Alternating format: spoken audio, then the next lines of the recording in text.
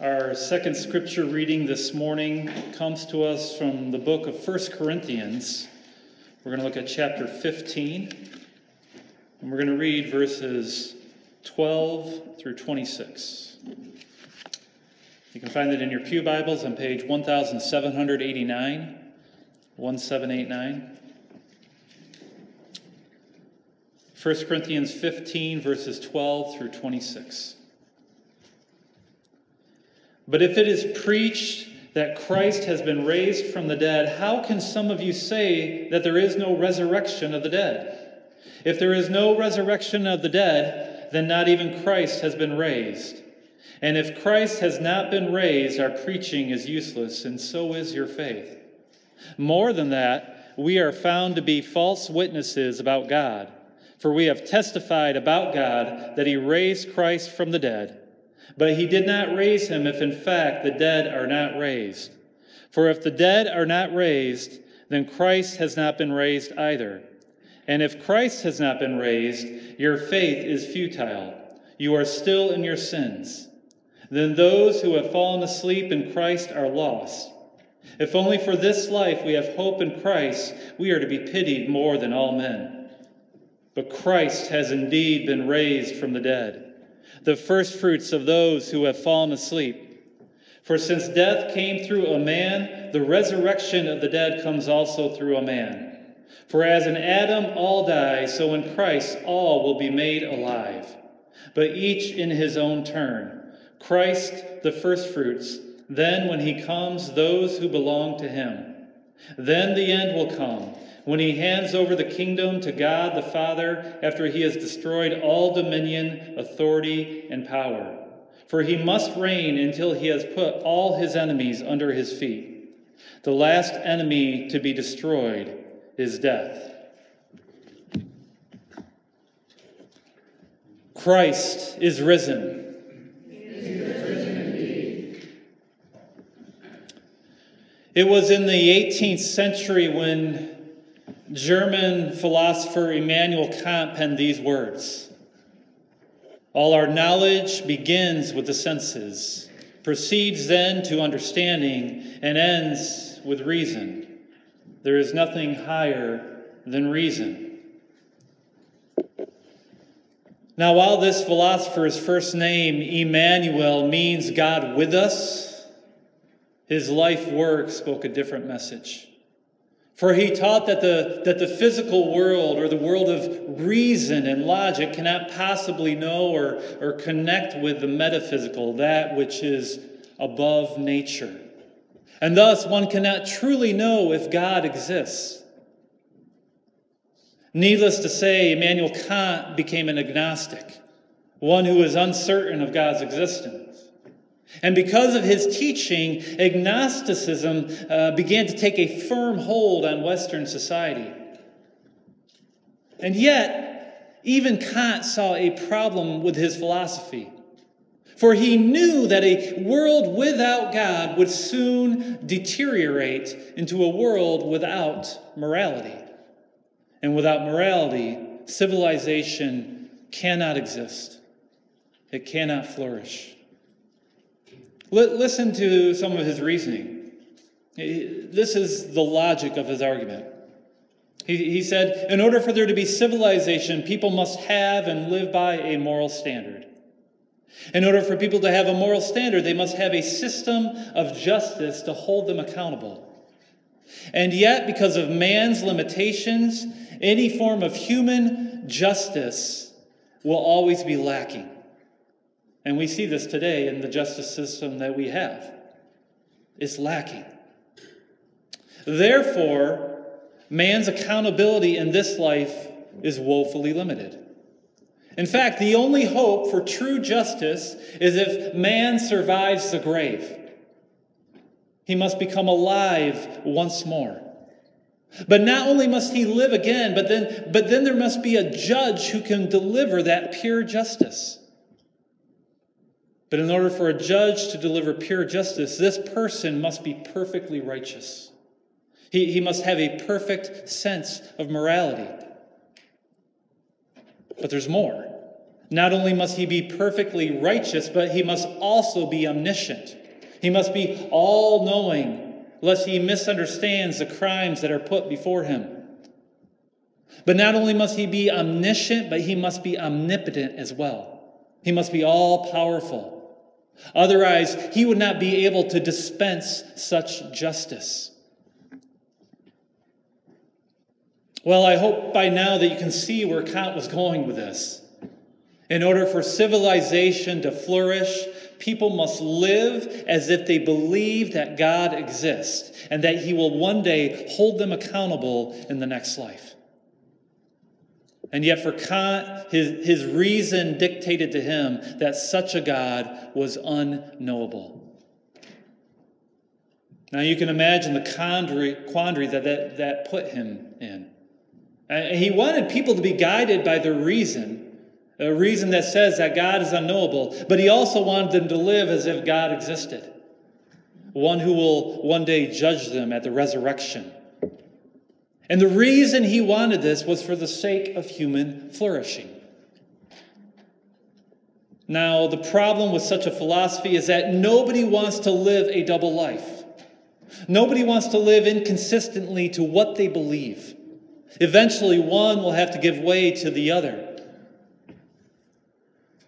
But there is a deeper flaw in Kant's thinking, and it lies in his premise, in his belief that there is nothing higher than reason. And it's not that logical thinking is bad, because it's not. But logic itself originates from something greater, from someone greater.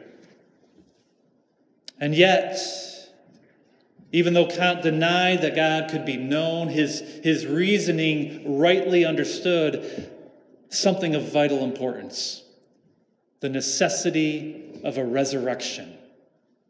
For without it, justice is lost. And it is in our passage today where we see another kind of reasoning, another argument, if you will, that comes to the same conclusion, that the resurrection is vital.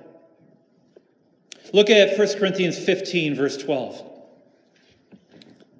But if it is preached that Christ has been raised from the dead, how can some of you say that there is no resurrection of the dead?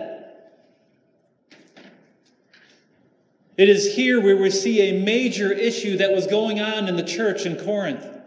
For there were some who were teaching and saying that there was no resurrection of the dead. Now, what do they mean by this? Were they saying that Jesus had not been raised? Perhaps. But what they were really getting at was that they believed that they themselves would not be raised from the dead. That after they died, that their spirits would simply go to Jesus, and then that was it. That there would be no bodily resurrection.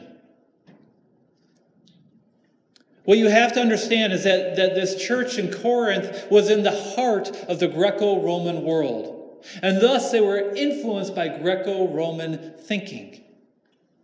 And it was the Greeks who developed a disdain for material things. You see, it was another philosopher, a philosopher named Plato, who said that the material reality was just a shadow of the spiritual reality. And because of this, it was of an inferior quality. In fact, he went so far to say that the human body was simply a prison. Well, after centuries of this teaching, it is easy to see how these Greek Christians could become confused when it came to the resurrection. Some of them even denying such a teaching. And so when they thought of the afterlife, they thought of it in terms of only a spiritual reality, a spiritual existence. Unfortunately, some of this Platonic philosophy is still with us to this day. How many of you have ever heard someone say something like this? I can't wait to shed this physical body. Or how about this? I look forward to the day when I am free from my cumbersome frame. Such sayings come from either a lack of biblical understanding or just a short-sighted view of God's eternal plan for his people. For as we will find out, a bodily resurrection truly is the great hope of the Christian. Now, if you were there for our sunrise service this morning, you would have been reminded of one of our monthly confessions. We looked at 1 Corinthians 15, verses 1 through 11. And it is there where the Apostle Paul gives to us the gospel message in its simplest form. He was reminding the church of the gospel that he himself preached to them. A message that they needed to stand firm upon, lest they believed in vain. And what is this gospel? Look at verses 3 and 4. For what I received, I passed on to you as of first importance, that Christ died for our sins according to the Scriptures, that he was buried, that he was raised on the third day according to the Scriptures. When we think of things that are of first importance, we typically think of our physical well-being, do we not? And what is that two-worded saying that we often use? Safety first. But according to Paul, there is something that trumps even our safety. The gospel. It is this message of Jesus' death and his resurrection that is of first importance. But why is this the case? How can the gospel trump safety? Because guarding one's physical well-being can only guarantee life for a short amount of time. But the gospel brings life eternal. And what is the gospel? That Christ died for our sins and that he rose from the dead. It is on Good Friday where we consider the first aspect of the gospel, of Jesus dying for our sins. And certainly this is of vital importance, for we need an atonement to cover our iniquities. And Jesus is the only one who could take that burden on, for the blood of bulls could not appease the wrath of God.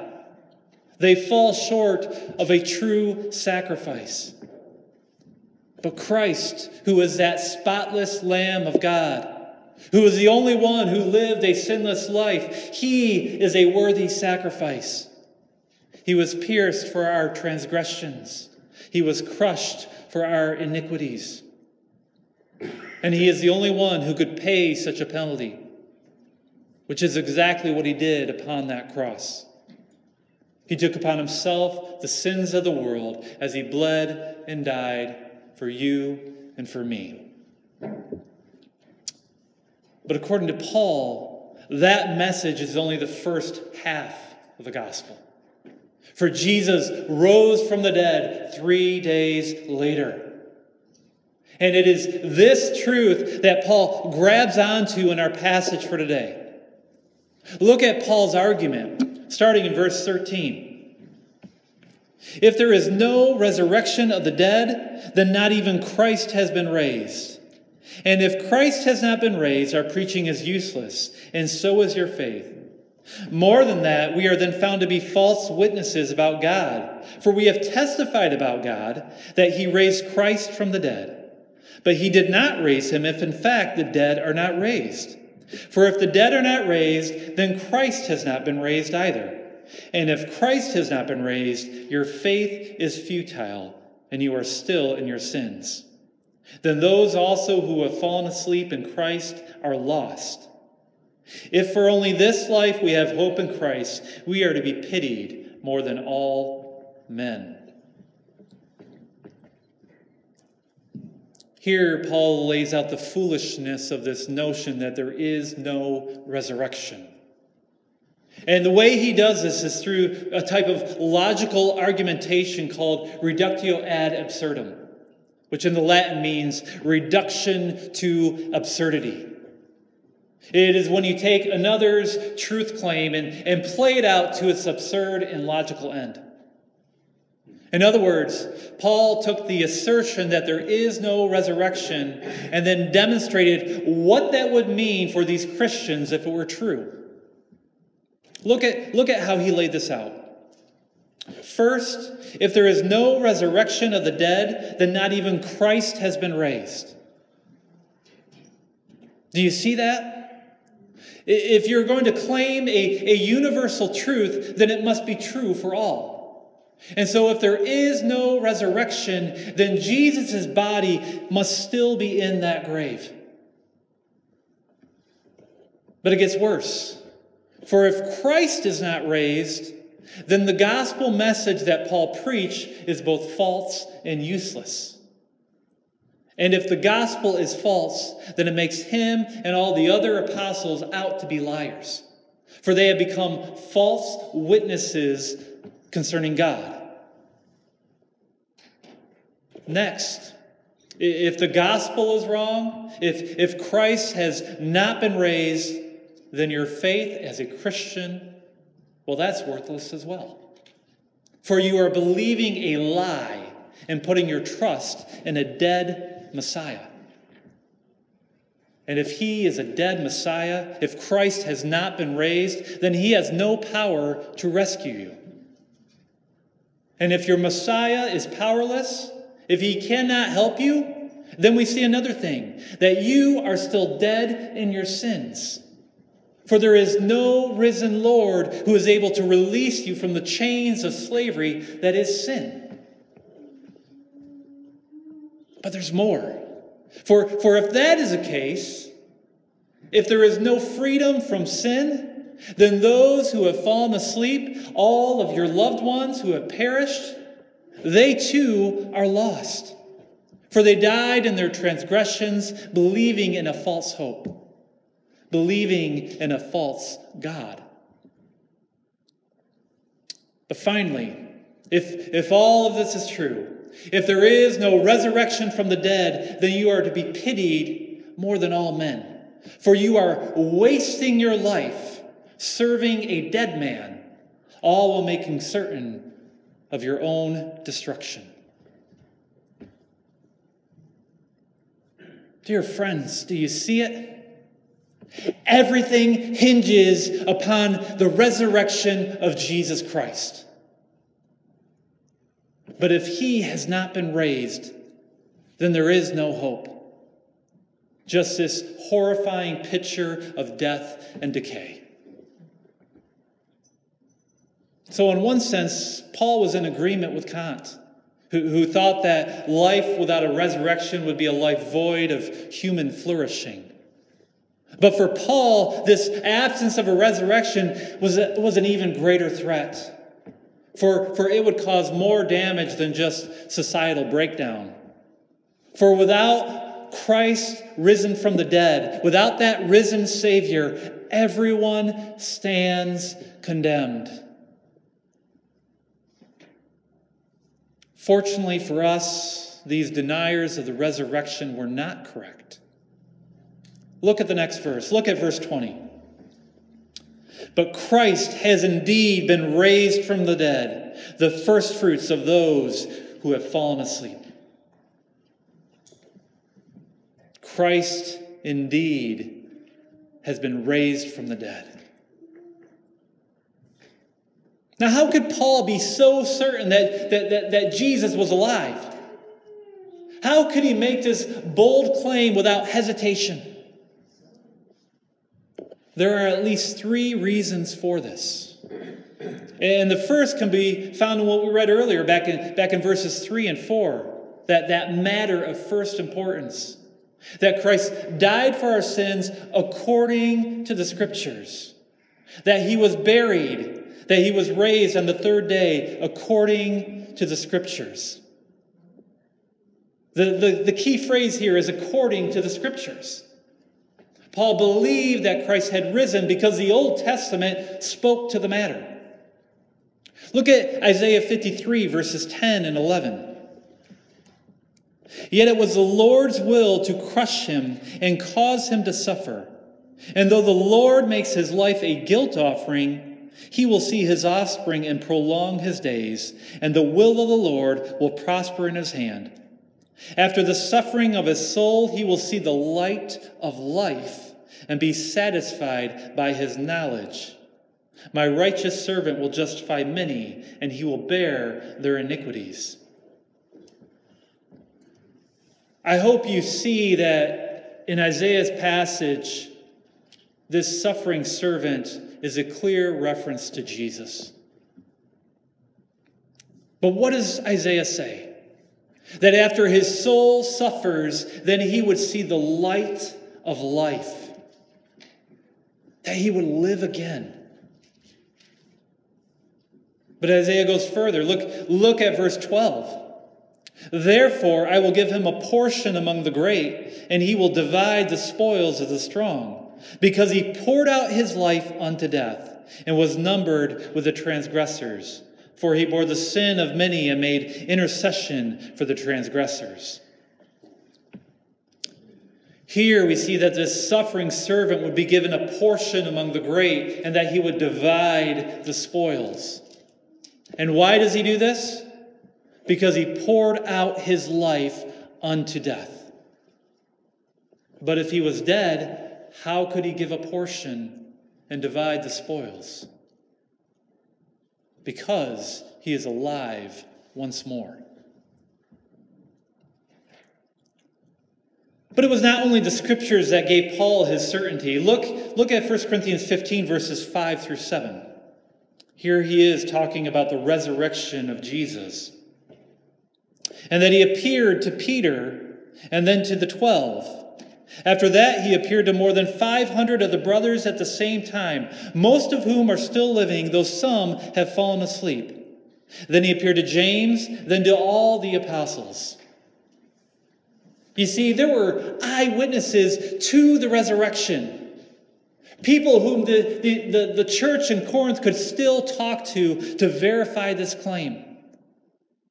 Now, for a Jew, verification only needed 2 or 3 witnesses. But Paul speaks of over 500. In other words, there was overwhelming evidence.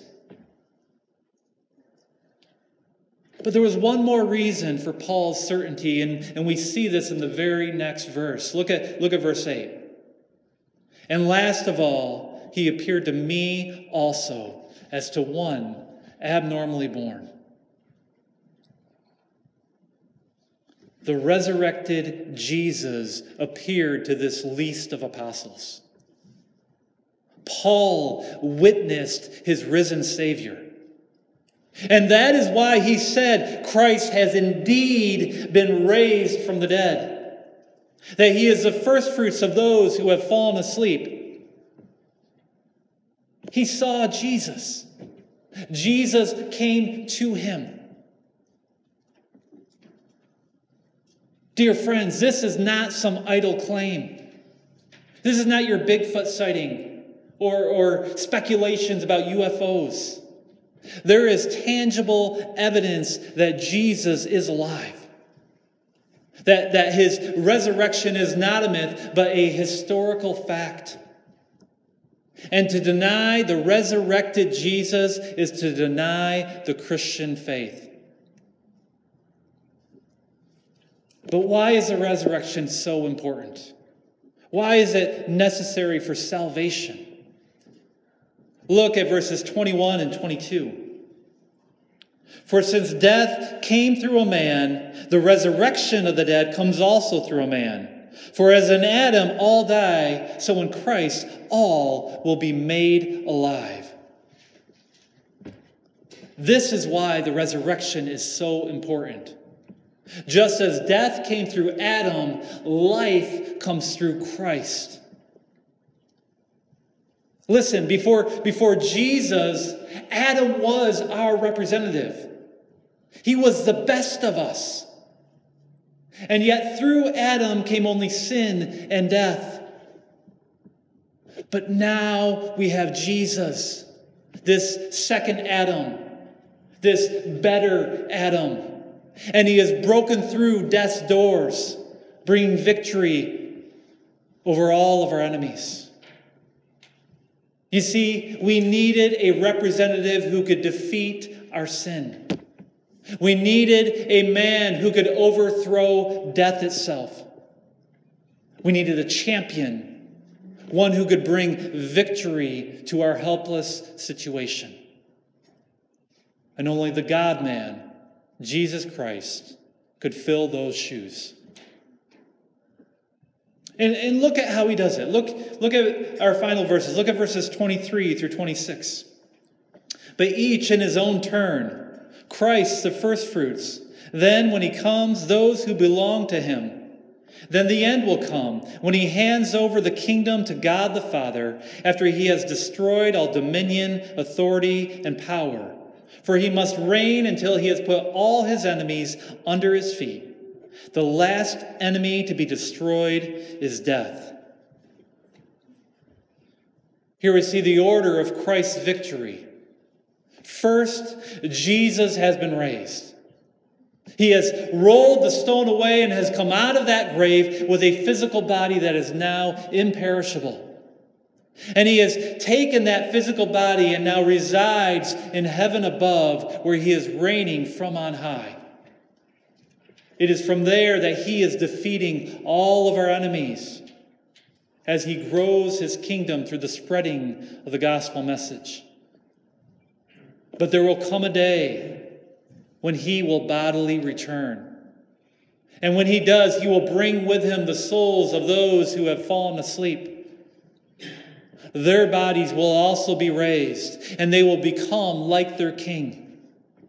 And it is at that time, at Christ's return, when death will finally be destroyed.